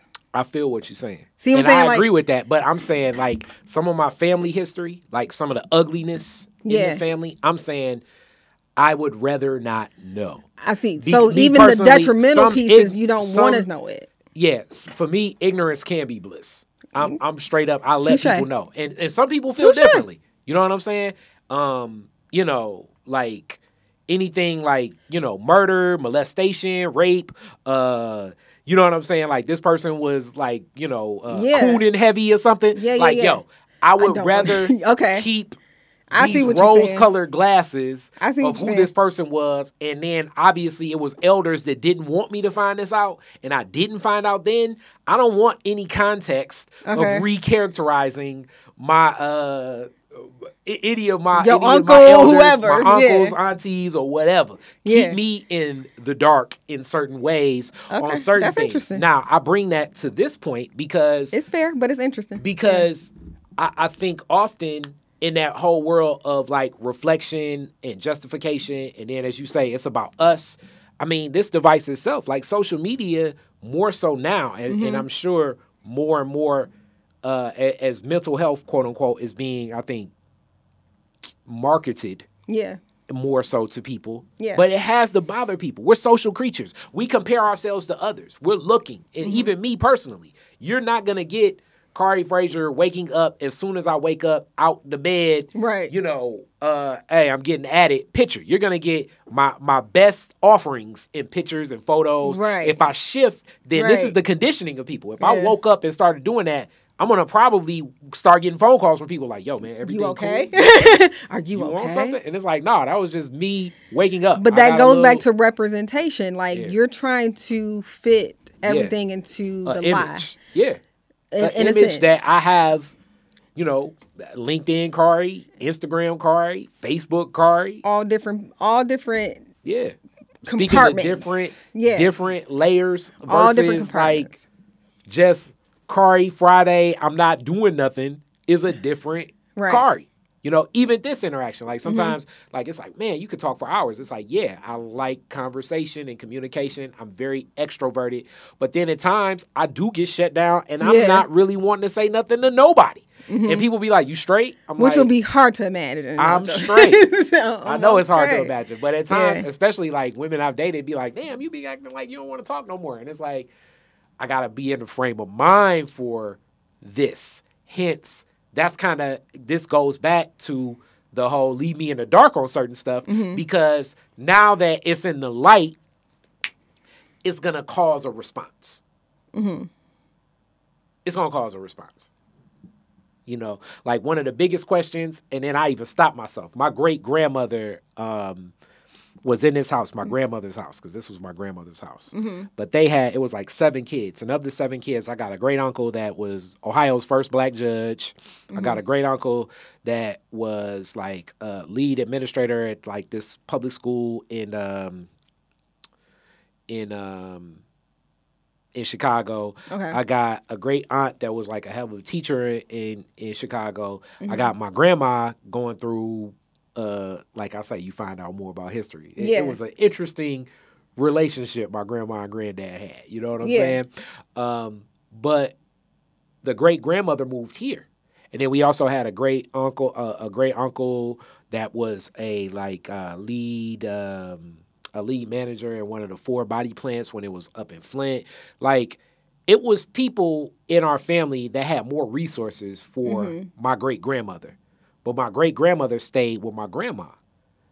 And I'm like, why, if these other family members had more resources, would she come stay in the hood with my grandma? To the point where it's like a little house behind this house where people always say, what's up with that? That was my great-grandmother's house. So my great-uncles built a house for my great-grandmother because my grandmother requested it. And I'm thinking to myself, like, in her name, obviously, a lot of people know this Mother Dear. It's like, because she was always bossing people around. But I'm thinking to myself, like, how did she have the juice to boss people around like that? I just don't see my sister calling me saying, hey, we won't build a house out here for Dad, and he going to stay out here in California now. And I'm going to be like, what are you talking about? You know what I'm saying? Like, they don't make them like they used to. Like, you would be like, come on now, fam. I'm not going to build a house right now. I'm going to be like, first off, if he going to stay with somebody, he might as well stay with me. Throw me some paper, and we'll get him straight. You know what I'm saying? But are you going to go out there with the hammer and the drill and start building? No, I don't see that reality. Yeah. So it was a question I always had, and it's like these other questions that pop up. But I'm like, okay, obviously it's more context to this story. Probably context that in reality, guess what? That needs to pass away with whatever was going on at the time. But that goes back to what we were talking about earlier. I feel like Joe got shot. Yeah. But now we start to try to rationalize and conceptualize that level of trauma, knowing that it just should not have happened. So, i.e., Uncle Joe shouldn't have raped my little cousin. Yeah. But people want to rationalize, well, my little cousin was hot in the pants and she was going around here acting all thotty and trotty, whatever. No, like, you know what I'm saying? Like, when you're saying that, what I'm hearing and how I process it is like, okay, I don't want to know because it's gonna cause some level of action that's needed. Here's the thing. What I have experienced through not my family, but even pseudo family, things that keep getting swept underneath the rug, you may put that rug back down like, oh, we over that. We out that shit. Like, we're done. We don't have to unveil it anymore. Next thing you know, you got all these mounds on the rug. How can you walk? How can you walk when you don't actually take the time to sweep that shit from underneath that rug? Like, we got to air this out because this cannot continue to build up because we're going to have nowhere to walk in a minute. Like, okay, and I do think that there are certain things, but I do think when a person dies, some things die with that person. I think that's still, But especially like if it's generations deep. If it's current, yeah, we got to address it. Come on, bring it on. What happened? Like, we have a response. But like, I don't know where did that come from though? Like, don't speak ill of the dead. Is that something like biblical? I don't know. Or is it something I'm like saying just it's a parable? current- I'm asking because I want to know. Like, I don't know. if they were, I don't care. You dead. Okay, like even, what are you gonna come back and do? Like right now, it's a movement, and I want to say Dr. Umar Johnson is leading it, saying like, look, don't vote unless they arrest old girl that lied on Emmett Till. She needs to be arrested. She ought to be like a 95-year-old white woman now. The white lady that lied on Emmett Till. I forget her name, Catherine, whatever. So right now, I know who you're talking about, but I was processing. My face was processing the don't vote the concept until. of it. I mean, because his process is like Democrats don't stand up for black people. But I mean, we can't get into the science of Umar Johnson. But let's get into the science of just her in that case and what the deal. Now, me personally, that's one of those things where it's like, okay, that's the type of family secret. If I was one of those white people in that family, I'm not dating. I don't date white women, but like, let's say in alternate universe, my girlfriend, that's her great grandmother. She's a descendant of her. Yeah. Okay.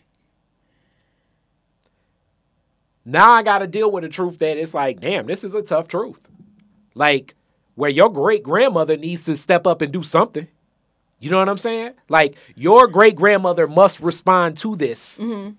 But the minute she dies, my girlfriend now, I don't know how much of a burden that, actively, even what response she makes. Like, does she give some money to, like, any black person she sees? Does she pick an organization? Does she, you know what I'm saying? Does she donate her, her kidneys to black people? Some level of reconciliation. What causation? And I guess this is the same question we have with reparations, but I'm speaking specifically to that person and anybody in that woman's family, because I know it has to loom over their whole family like a black cloud, because they've been hiding her and moving her from state to state for years. And that's the type of secret, to me, that probably your approach I would be more down with. But the minute she dies, I don't know what that family does now. I think, again, so I don't know where the, don't speak ill of the dead thing came from, if it's like an omen type of thing or like bad juju, whatever it is. I don't know. I really don't. I'm saying it's hard for people to reconcile Meemaw. Yeah. So my grandma, my dear, whoever, with some calculated, crazy person who made sure that they lied to get their way, right? Or to get to make something happen that was ill-intended, right? Ill intent, trauma, death came from what she did. So this is this person here. But she's also this person to me. And because I think we've been conditioned to associate so much entitled versus what the actual who the actual person is. Like, how much have we taken time to get to know some of our family members who have these designated titles outside of, this is my grandmother, this is my uncle.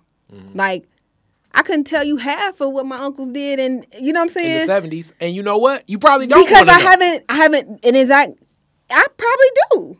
Like, I would sit there and have that conversation. Okay. And a lot of people, and I'm not going to air out everything or nothing like that. I'm just saying.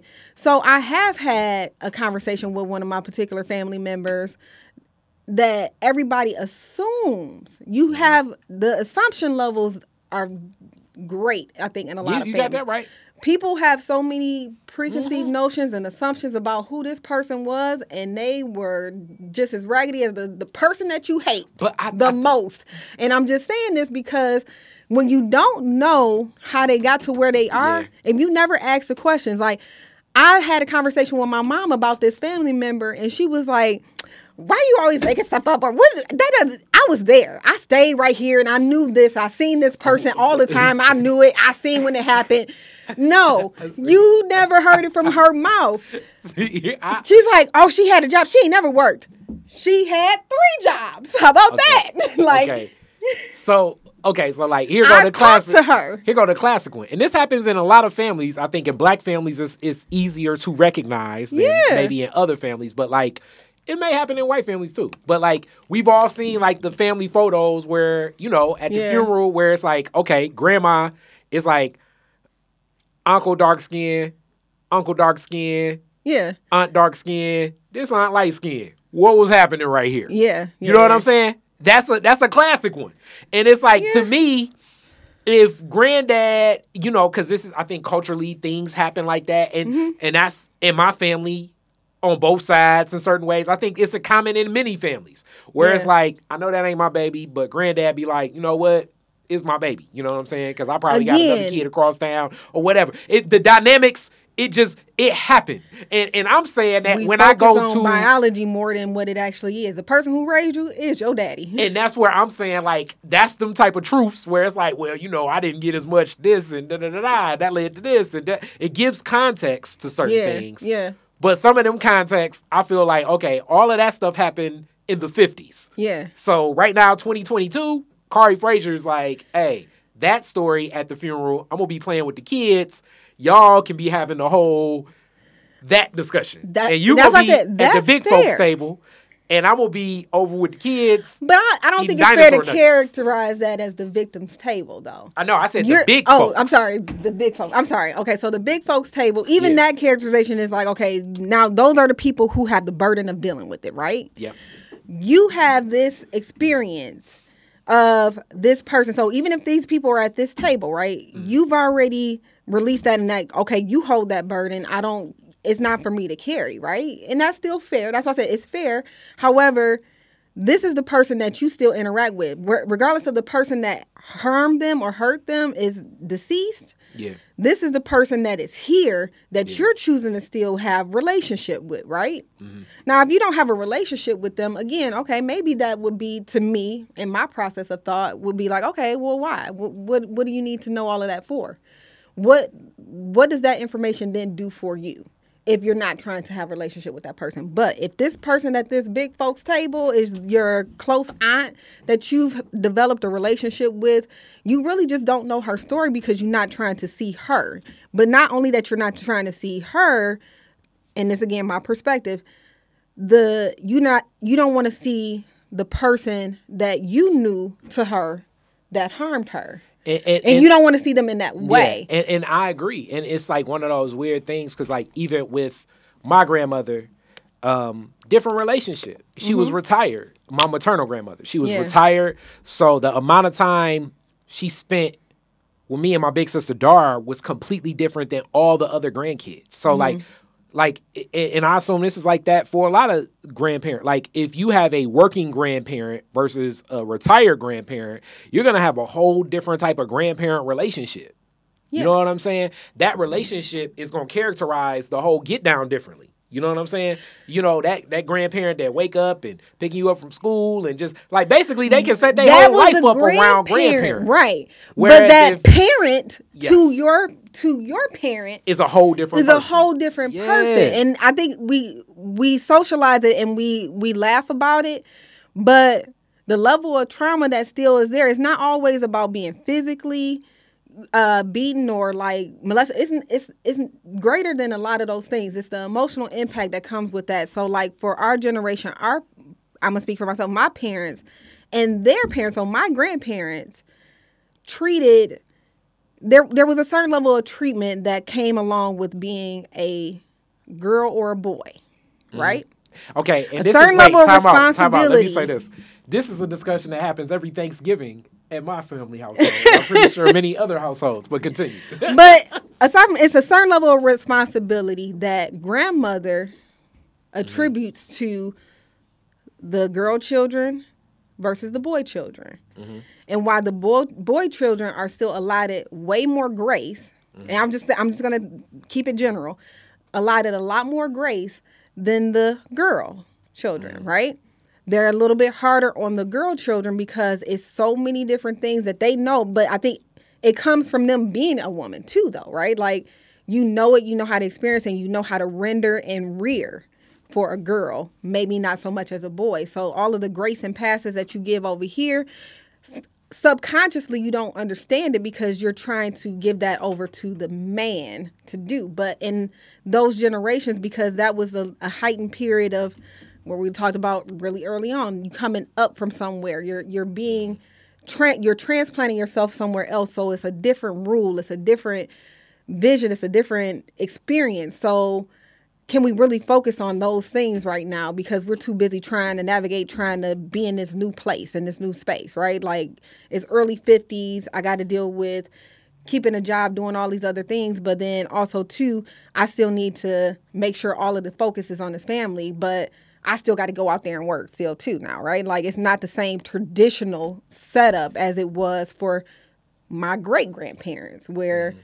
you know, it was maybe, you know, housewife more or less in those spaces, where my grandmother became gradually, she fell out of the housewife to the working wife. So now you got working wife, working husband, and now that changes and shifts the family dynamics too, I believe, right?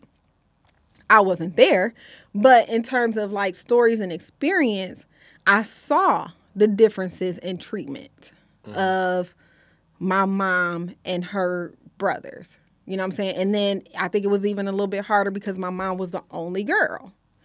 And then she has these 3 other brothers. You know what I'm saying? And her, sometimes, you know, sometimes from outside looking in, it's like, okay, they can do no wrong. Or why you always harder on me and I'm the one doing all of the things here and they're not doing anything. But it could be vice versa. It could be the male children, they're always doing everything. Like you said, your uncles went out, you know, they built the house, right? Like they knew what time it was and they were going to go do it. And they made sure they stepped up and did what they were asked to do. And it's not always, I don't think it's always that in that space. So the long and short of that is the treatment for the girls and the boys in that time was totally different, I think. And the expectation was a little bit different. I think even to this day. And it's still, and it's trying to wrap back around into some of those values of like, what are the levels of expectation around women and men, even in a space of working wife, working husband, right? I mean, but and contribution and all of that stuff. When we look at our community and the amount of unmarried homes. Like, I mean, that's really the premise of one of my favorite John Singleton movies, Off. But the premise of Baby Boy is this whole concept of a mother, like, making a pseudo, like, almost like pseudo, not sexual, but, like, relationship with their son. And it existing in this interesting dynamic. Like, it's layers to that movie that reflect on so many so many common spaces and places for Black folks, and then it almost becoming cyclical and repeating in Jody or Tyrese's character's life as well. Like as it carries on in this story, like the narrative of that is how women baby the boys and they treat them a little bit the way more. Society may treat this Black man. Exactly. So then you create the Black man that you probably feel as though is not manly enough to take care of his responsibilities. Or feels entitled to certain ways or expectations to being taken care of and not having to provide or not having to do certain things that maybe was once more common in more like the, 50s, 60s, whatever it was. And not to say that was always like the underlying truth, right? Yeah. Like it's probably plenty of families during that time period where the father just went to work, came home, sat down, didn't do anything else. Whereas now there's a little bit more expectation or maybe level of contribution from like working fathers and mothers. Like, don't sign me up for double duty. I ain't gonna pay and work. You know what I'm saying? Like we're gonna have to find a way to split this balance and split the baby or something like that. Like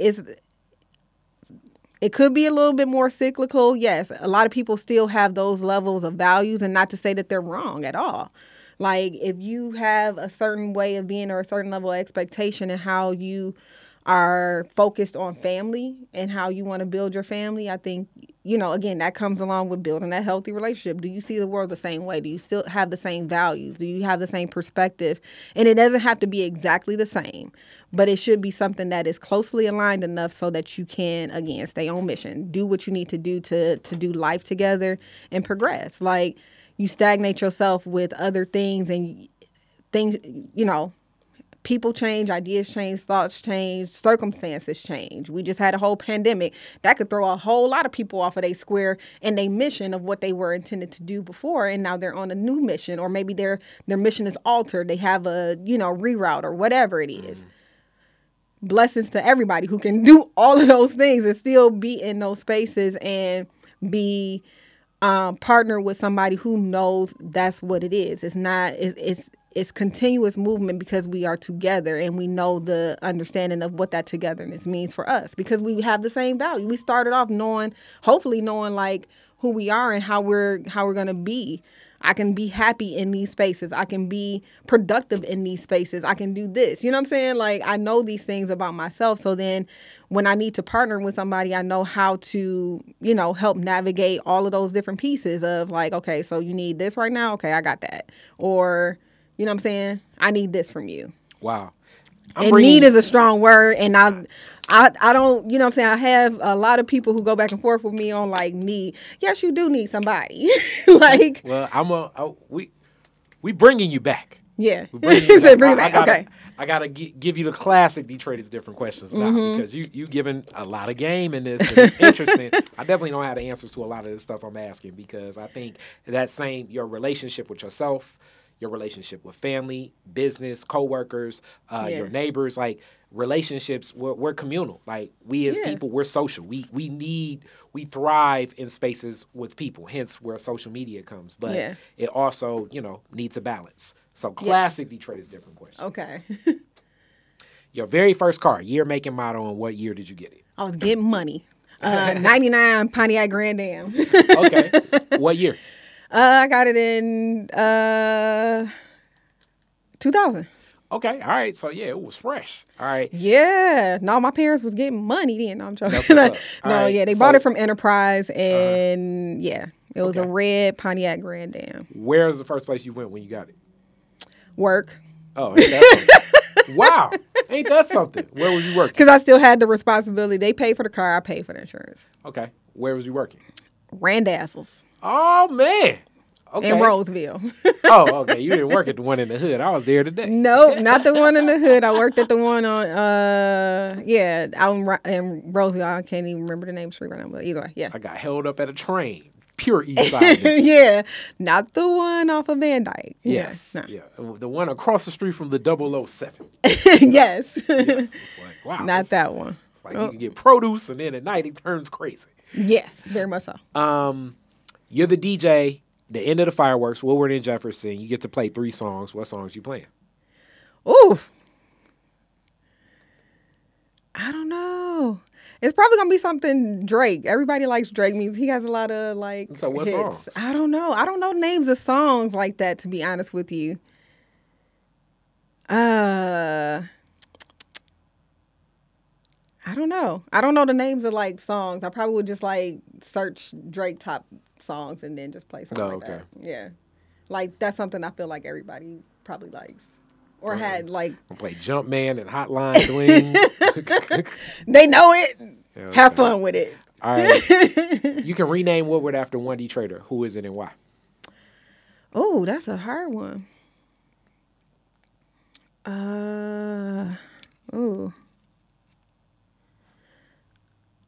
Dang.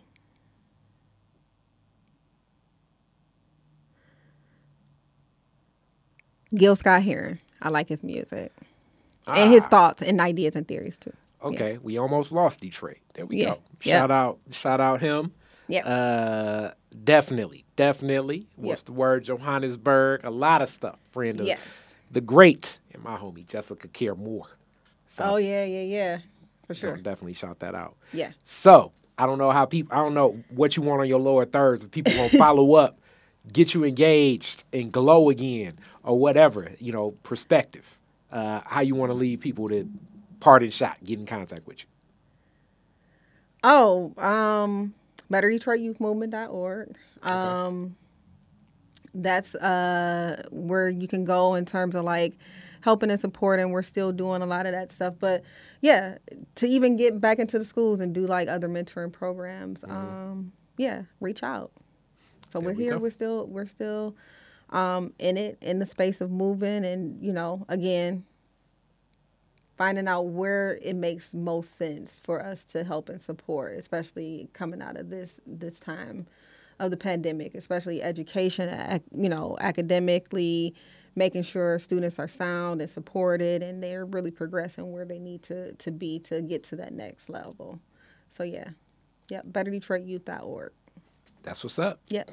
Thank you so much. Yes, sir. Peace. Black revolutionaries, distillery owners, Italian fashion retailers, and Motown Grammy winners all share their best stories never before told in any other media outlets on Detroit is Different. Visit DetroitisDifferent.com or download the Detroit is Different app on Apple's App Store or Google's Play Store.